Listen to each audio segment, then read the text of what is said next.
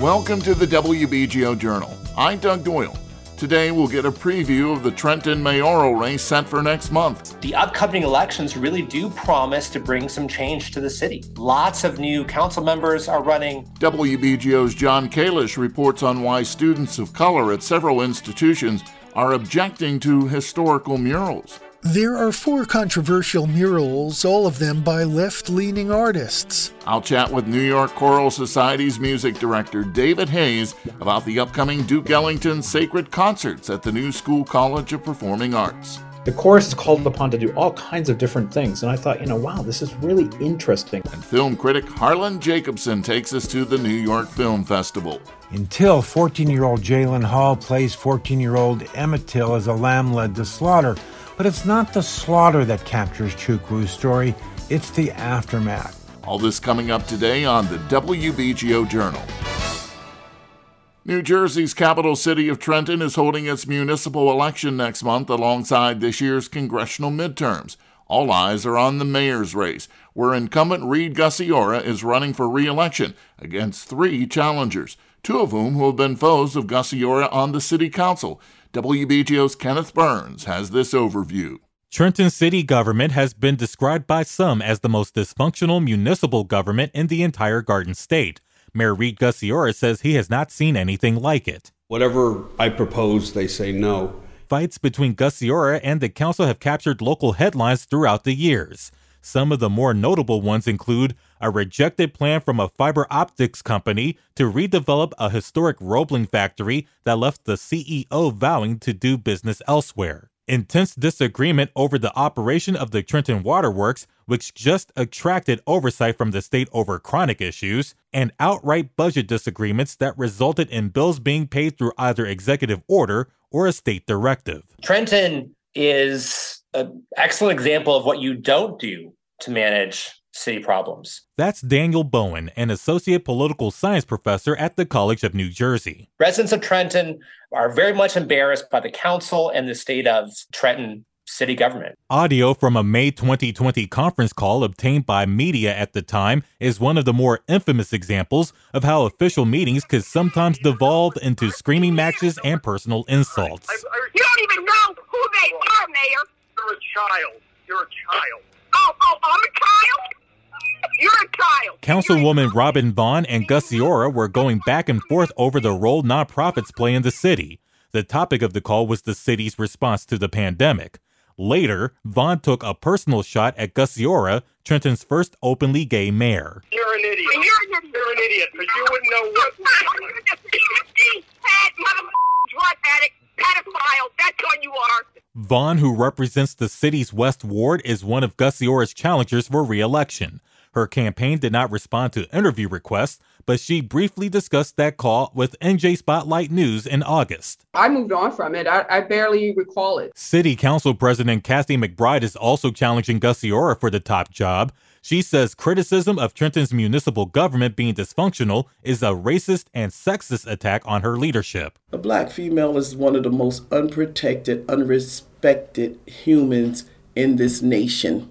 And if it had have been any other person sitting in the seat that I am sitting in, it would not be so. McBride adds the council is doing its job, serving as a check and balance on the mayor's power. She says if they saw something that they didn't like based on the law, they challenged Gussiora. If most of the times when you get a council and a mayor that agrees lockstep with everything, somebody is rubber stamping something along the way. So there's no rubber stamps on this council. This is McBride's second stint on the city council and also her second time running for mayor. Prior to entering the arena, she got involved in the community 3 decades ago after her only son was killed by a gun violence while visiting home from Delaware State, starting the group Mothers Against Violence. Gussiora, who is white, also says race is not a factor in his criticism against her. Race should have nothing to do with this, and just the best person should be the one to run the city. If re-elected, Gussiora says he wants to continue focusing on economic development. We need to have jobs in the city. We need to take care of those abandoned factories on the Roebling Block 2. We need to continue renovations of our centers. And we need to continue the economic stabilization that I've brought to the city. A fourth candidate, Cherie Garrett, is not on the city council. She's commissioner with the Trenton Housing Authority. She blames the mayor and the current city council for the constant bickering, saying it accomplishes nothing for Trentonians. They don't realize you represent us. You represent the constituents. So, you're affecting all of us. Look at the freaking city. We're suffering here. Garrett adds Gussie Ora is a politician, which Trenton does not need more of, and says McBride was not prepared for the job that she currently has, including political attacks. She's black. I'm black.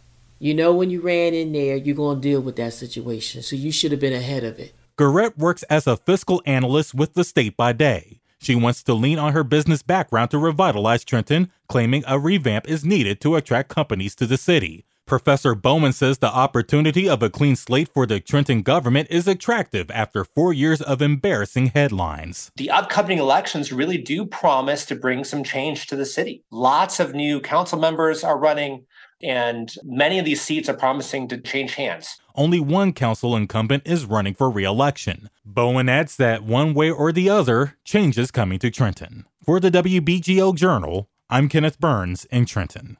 Students of color at several educational institutions have objected to historical murals and have called for their removal or destruction. A court case involving a high school ended recently, but litigation over murals at a university and a law school is pending. WBGO's John Kalish has the story. There are 4 controversial murals, all of them by left-leaning artists. The mural in George Washington High School in San Francisco includes the life-size image of a dead Native American. I'm a licensed psychologist. The trauma is real. Why don't you believe the trauma is real? Answer the question. Get the hell out of here.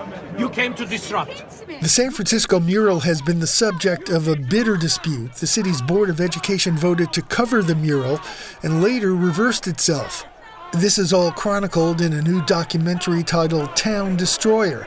Deborah Kaufman is the film's co-director. The intent of the artist matters to some degree, but it's the impact on the audience that matters just as much, if not more. In the documentary, Jessica Young, a scholar who focuses on the literature of genocide, says the images in these controversial murals can be traumatizing over time. The definition of trauma is that it is a repetition. Sometimes the outright repetition of the violent event itself. Sometimes it's the way that we see something happening again and again in our mind's eye. It can seem like I'm just walking into a building, but it's the accumulation of these things that can, I think, over time lead to traumatization. Cumulatively, they can lead to real harm. Supporters of the mural say artist Victor Arnautoff was critiquing American history. Among them are the actor Danny Glover and the Bay Area artist Dewey Crumpler, who was commissioned to paint a response to it. All murals exist to teach. They exist to speak about history. And history is full of discomfort. Arnautoff attempted to give us the clarity of our history, as all great works should do. In Vermont, a mural about the Underground Railroad was covered after law students complained that it portrays African Americans as racist caricatures. Vermont Law School Dean Beth McCormick says the mural is an affront to the school's commitment to diversity. Forcing us to display artwork, which courts have interpreted as speech that is against our values, violates the First Amendment in that it compels speech. Even though speech is protected under the First Amendment, it also protects our right not to give a message that is inconsistent with our values. The mural in Vermont has been up for nearly 30 years. Here's artist Sam Curson. People ought to say what they think about public art. That's the idea. Now, for an institution to say, well, we're going to whitewash this black history, that's something else. But for people to say, I don't like this, I think that's perfectly reasonable. A federal judge in Vermont has ruled that the law school does have the right to cover Curson's mural, but lawyers for the artist have appealed the ruling. Black students at the University of Kentucky protested against a fresco that depicts 4 slaves bent over in a tobacco field.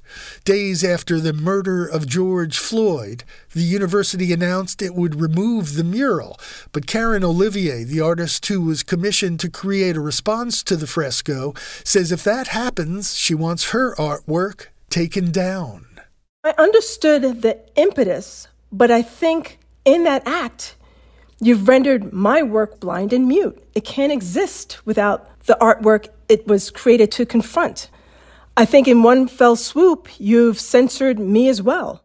African American college students in Indiana have also deemed images of the Ku Klux Klan in a campus mural to be offensive, even though the Klan is portrayed critically. We're at a period where any Klan imagery whatsoever is considered offensive.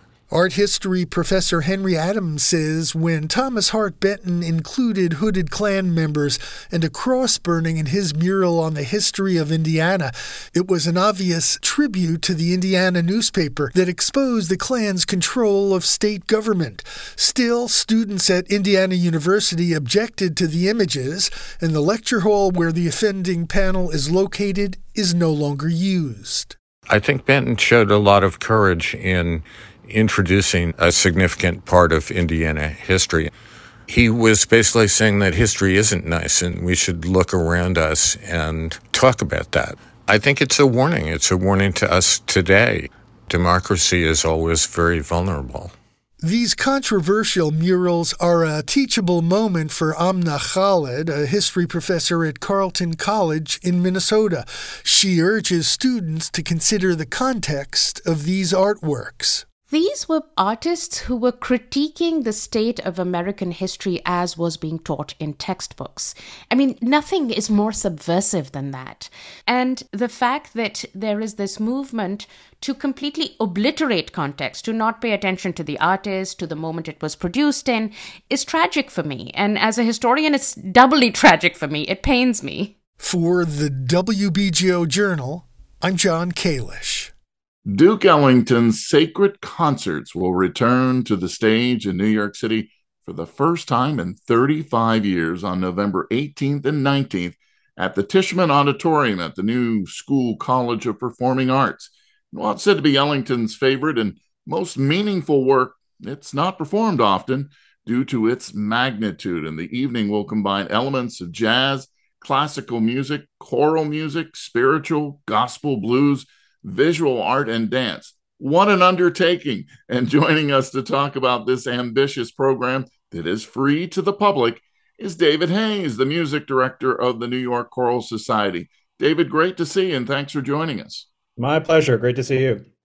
Well, as I mentioned, this is quite an endeavor, and the New York Choral Society is presenting this amazing program in partnership with the New School College of Performing Arts, and you're going to be welcoming acclaimed jazz vocalist Brianna Thomas, baritone and composer Milton Suggs, painter James Little, whose work was on display at the Whitney Biennial in 2022, Broadway performer Daniel J. Watts, and most recently, you saw him in Hamilton and Tina, the Tina Turner musical, and the New School Studio Orchestra, and of course, the New York Choral Society, which you are in charge of.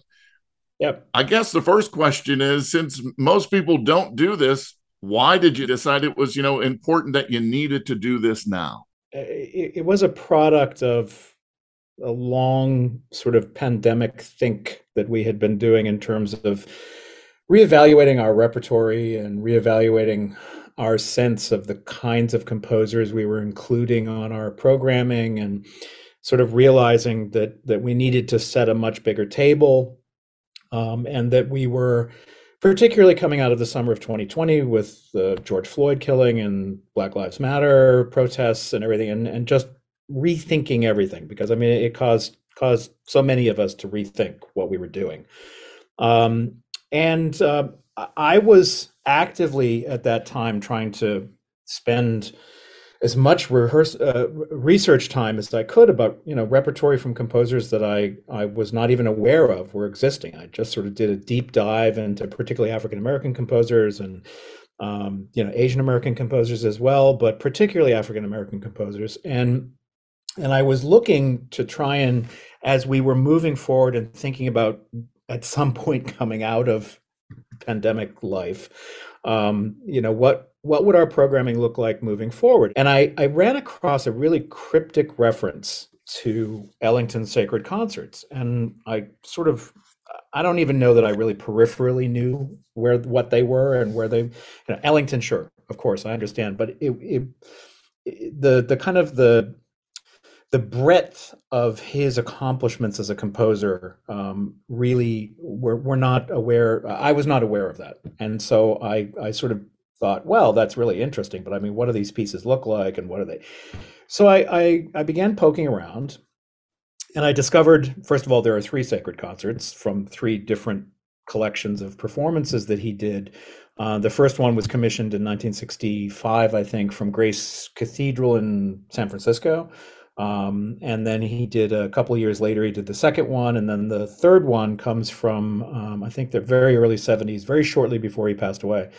And these were, in some ways, as I discovered them, and I did find actually some scores and, of course, recordings. He recorded all of this stuff. And started listening to it and realizing it was like, wow, this is really some amazing, just a breadth of writing in the course of all of these things. It's got solo stuff. It's got a tap dance concerto. It's got it's got choral music, but it's choral music from a cappella choral music to backup singing, to unison, to spoken rhythmic stuff. And the chorus is called upon to do all kinds of different things. And I thought, wow, this is really interesting. And I had known, I also found reference that, one of my colleagues on the West Coast, Grant Gershon with Los Angeles Master Chorale, had done several performances of these over the years. And in fact, they're doing it in May. So Grant's returned to these pieces often. And another colleague, Thomas Lloyd, down in Philadelphia, had written a huge, extensive article on the pieces and basically said, I believe it was for the Choral Journal, which is the ACDA's journal, basically said, why are choruses not doing these pieces? This is ridiculous. And people don't know about them, and they should know about them. And, you really need to pay attention to this music. So I sort of looked at it and I thought, I think this is intensely interesting. I mean, the writing is spectacular. I mean, obviously, one of our greatest composers, and I don't just even say jazz composers. This is one of our greatest composers in the United States in the course of the 20th century. I mean, right up there with Copland and all of the rest of them. And once I decided that we should do it, I realized that we needed to, first of all, we needed to kind of compact it. Since there are 3 full concerts, we needed to, you either have a choice with it. You either sort of replicate one of the concerts as it existed when Ellington created it, or you take what is, blithely called the best of. You take selections from each of them and pull them together in one performance, and that's what we did. And then it struck me as that, I work at New School. I'm music director of the Mannes Orchestra, and it's part of the College of Performing Arts at Mannes. Mannes is the classical conservatory. There's the Jazz and Contemporary School, and then there's the School of Drama. That's the 3 schools in the College of Performing Arts. And I realized that, my very good colleague, Keller Coker, who is the dean of Jazz and Contemporary, was for years director of the American Metropole Orchestra in Los Angeles. I mean, I think for over a decade he was director of the American Metropole Orchestra. And I thought, wow, we have this New School Studio Orchestra that's kind of a hybrid. It's between jazz and the Mannes School. So I approached Keller and I said, what do you think? You think you'd be interested in doing this together? And he's like, oh my God, I love those pieces. He goes, nobody ever does them. We really should. Let's do them. Our executive director has a relationship with James Little, and he said, I think James's art would be really interesting. And Tishman happens to have the auditorium we're performing in. The back wall becomes a video screen. It can either be just a wooden wall or it goes away and it becomes a video screen. And I thought, well, why can't we be projecting something behind while we're doing this that reacts to the music? Not a video per se, but the imagery changes according to what we're doing in any particular movement. And so he approached James, and James was intensely interested in that and thought this was a great idea. And so we just have pulled all of these disparate elements together. It's a little terrifying, I might say. I'm sure. Because we're a month out, and I'm still trying to see how all the pieces kind of pull together, and it's going to pull together fast. It's not something it's a leisurely putting together process. It's going to come together really, really fast. But you're smiling because it is such a momentous occasion, and you're really giving people a full experience. And I mentioned at the top that it is free, and also on the 19th, it will be streamed live as well. So This is really for the world to see. Yes, absolutely. I mean, we thought New School does stream most of its public concerts. And I thought that since we were doing it there, I was like, well, wait a minute, why don't we just stream it too? I mean, we've got the equipment there, we've got everything there. All we have to do is decide to do it. So we made that commitment that we were going to stream it as well. It's not a huge auditorium. The seating in the auditorium is limited, and therefore we figured that the house itself will probably be quite full. And then there might be people that just, for whatever reasons can't get there or are turned away or something. But we wanted to give them a chance to, turned away only because there's no seats left. And we wanted to give people an option to sort of, experience it at least through the course of the stream. I mean, the stream it's not, high fidelity audio, but it's good. And it'll give you a sense of the piece. And it's just, I think it's so important to really be thinking a lot about Ellington and some of the other composers of his era, but particularly Ellington. The more I learn about him, the more amazed I am. Tell us where people can go to find more information about Duke Ellington's sacred concerts on the 18th and 19th of November. You can go directly to our website, which is www.nychoral, no E on the end, nychoral.org. And it should be right there on the front page. You'll see the information. David, congratulations for putting this together. I know you said you still got lots of work to do, but it's going to be special. And don't forget that people will be able to stream the November 19th version of the concert too. So you're celebrating Duke Ellington with the world, and congratulations. And we wish you the best of luck with these concerts, as well as the one at Geffen Hall later this year. Thanks. Been delightful talking to you. You can see my entire interview with David Haynes of the New York Choral Society on the WBGO Facebook page. The 60th New York Film Festival, which ended this weekend, is a festival of festivals, calling of some of the top ones from around the world in 2022. Our film critic Harlan Jacobson looks to some top film titles that will be part of the cultural landscape for months to come that made their first stop in our area at the New York Film Festival. New York opened with White Noise by New Yorker Noah Baumbach, whose The Squid and the Whale, Margot at the Wedding, Francis Ha, written by his significant other Greta Gerwig, and Marriage Story make Baumbach something of the spiritual air of Woody Allen and the cringe investigations of New York behaviorism. White Noise had its world premiere at the resurgent Venice Film Festival, the world's first film festival begun in the 1930s and founded to counter American film dominance to this day. It was meant also to cast Mussolini's Italy as a fascist paragon of culture. Odd that we have come full circle from Mussolini to Baumbach's White Noise, based on Don DeLillo's 1985 novel that captures the onset of a total fascist-inspired meltdown set in suburban academic utopia. How very 2020s. Baumbach does what Baumbach does, turns loose Tony actors to play stereotypical New York families of millennials groping for the baseline of truth. Need I say that DeLillo was prescient? What's really at issue is whether Baumbach is equal to the task. Adam Driver plays Jack Gladney, DeLillo's charismatic professor of doom, opposite Baumbach's significant other and collaborator, Greta Gerwig, who plays Driver's wife, Babette.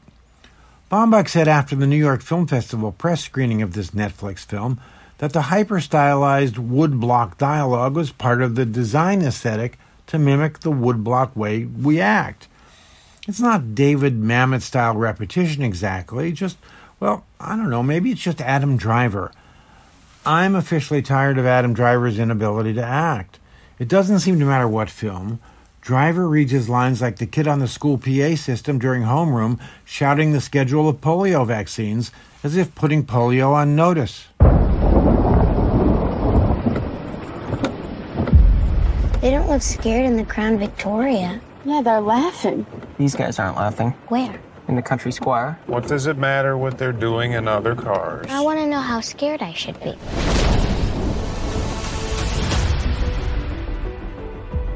Fans of the DeLillo novel will want to stay for the credit sequence of Baumbach's Sondheim-style musical finale that says, "We will swallow anything as long as there's a shop right down the block to sell it to us." Ruben Östlund's Triangle of Sadness, which won the Palme d'Or at Cannes this past May, takes Baumbach's New York American social critique even further by launching us on a cruise ship of fools.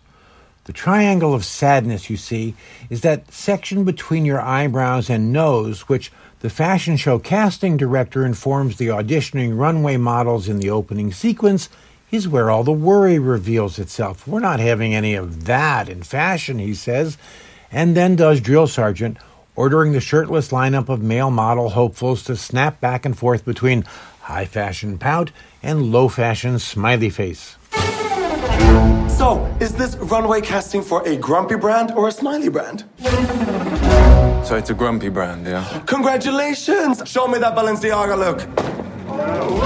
Suddenly I'm dressed in something way less expensive. It's H&M! Yay! Balenciaga! And H&M! Balenciaga! And H&M!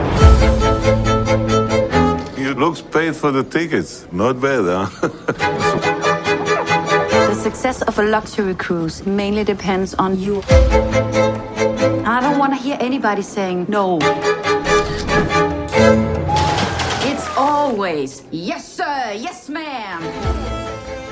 Östlund takes his pretty couple, Harris Dickinson and Charles B. Dean, the latter who tragically died from an unspecified infection just 8 weeks ago, and runs them first through some gender role arguments about who pays the bills, and thence, in career failure, onto a cruise ship that will test their will to survive. Woody Harrelson plays Captain Tom, drunk on wine and Karl Marx, in a cruise ship destined to turn the social order upside down on a deserted island. This is black comedy, which fans of Östlund have come to expect. His force majeure in 2014, about a ski avalanche, was a black comedy of gender manners a la the classic Adam's Rib, and his The Square, for which Östlund also won the Palme d'Or in 2017, savaged high society and the art world. Neon, which specializes in edgy film, is taking Triangle of Sadness out to a theater near you. It's a 2.5-hour tour de force where cringing will register in your own Triangle of Sadness. Finally, Till, about the 1955 murder of the young Emmett Till, on a solo summer trip from Chicago to see family in Mississippi, had its world premiere at the New York Film Festival. Till is by Nigerian-American writer Chinonye Chukwu, who won the top dramatic prize at Sundance for the artfully layered death penalty film Clemency in 2019. That starred Alfre Woodard, you'll remember, as a tragic death row warden. In Till, 14-year-old Jalen Hall plays 14-year-old Emmett Till as a lamb led to slaughter. But it's not the slaughter that captures Chukwu's story, it's the aftermath. In Chukwu's telling, Mamie Till Mobley, played brilliantly by Danielle Deadweiler, can sense the vibration of what's about to befall her son and is unable to stop it. I got a letter today from Auntie Lizzie. She said Bo's been working the fields. Can't imagine. Oh, he just doesn't understand how different things are in Mississippi. Are you listening? Yes. Be small down there. Like this? Emmett never thought anything would happen to him. Meet the mummy, Simmy! Ow! He just wanted to go on vacation and have fun with his cousins. But if my son could just get his feet back onto the Chicago soil, he'd be one happy kid. I don't know why I said that.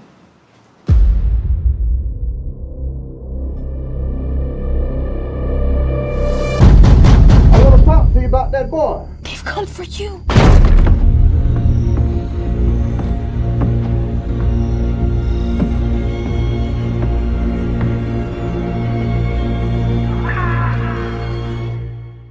Chukwu sees the tragedy of black American life as ultimately coming home to rest on the black American woman's shoulders.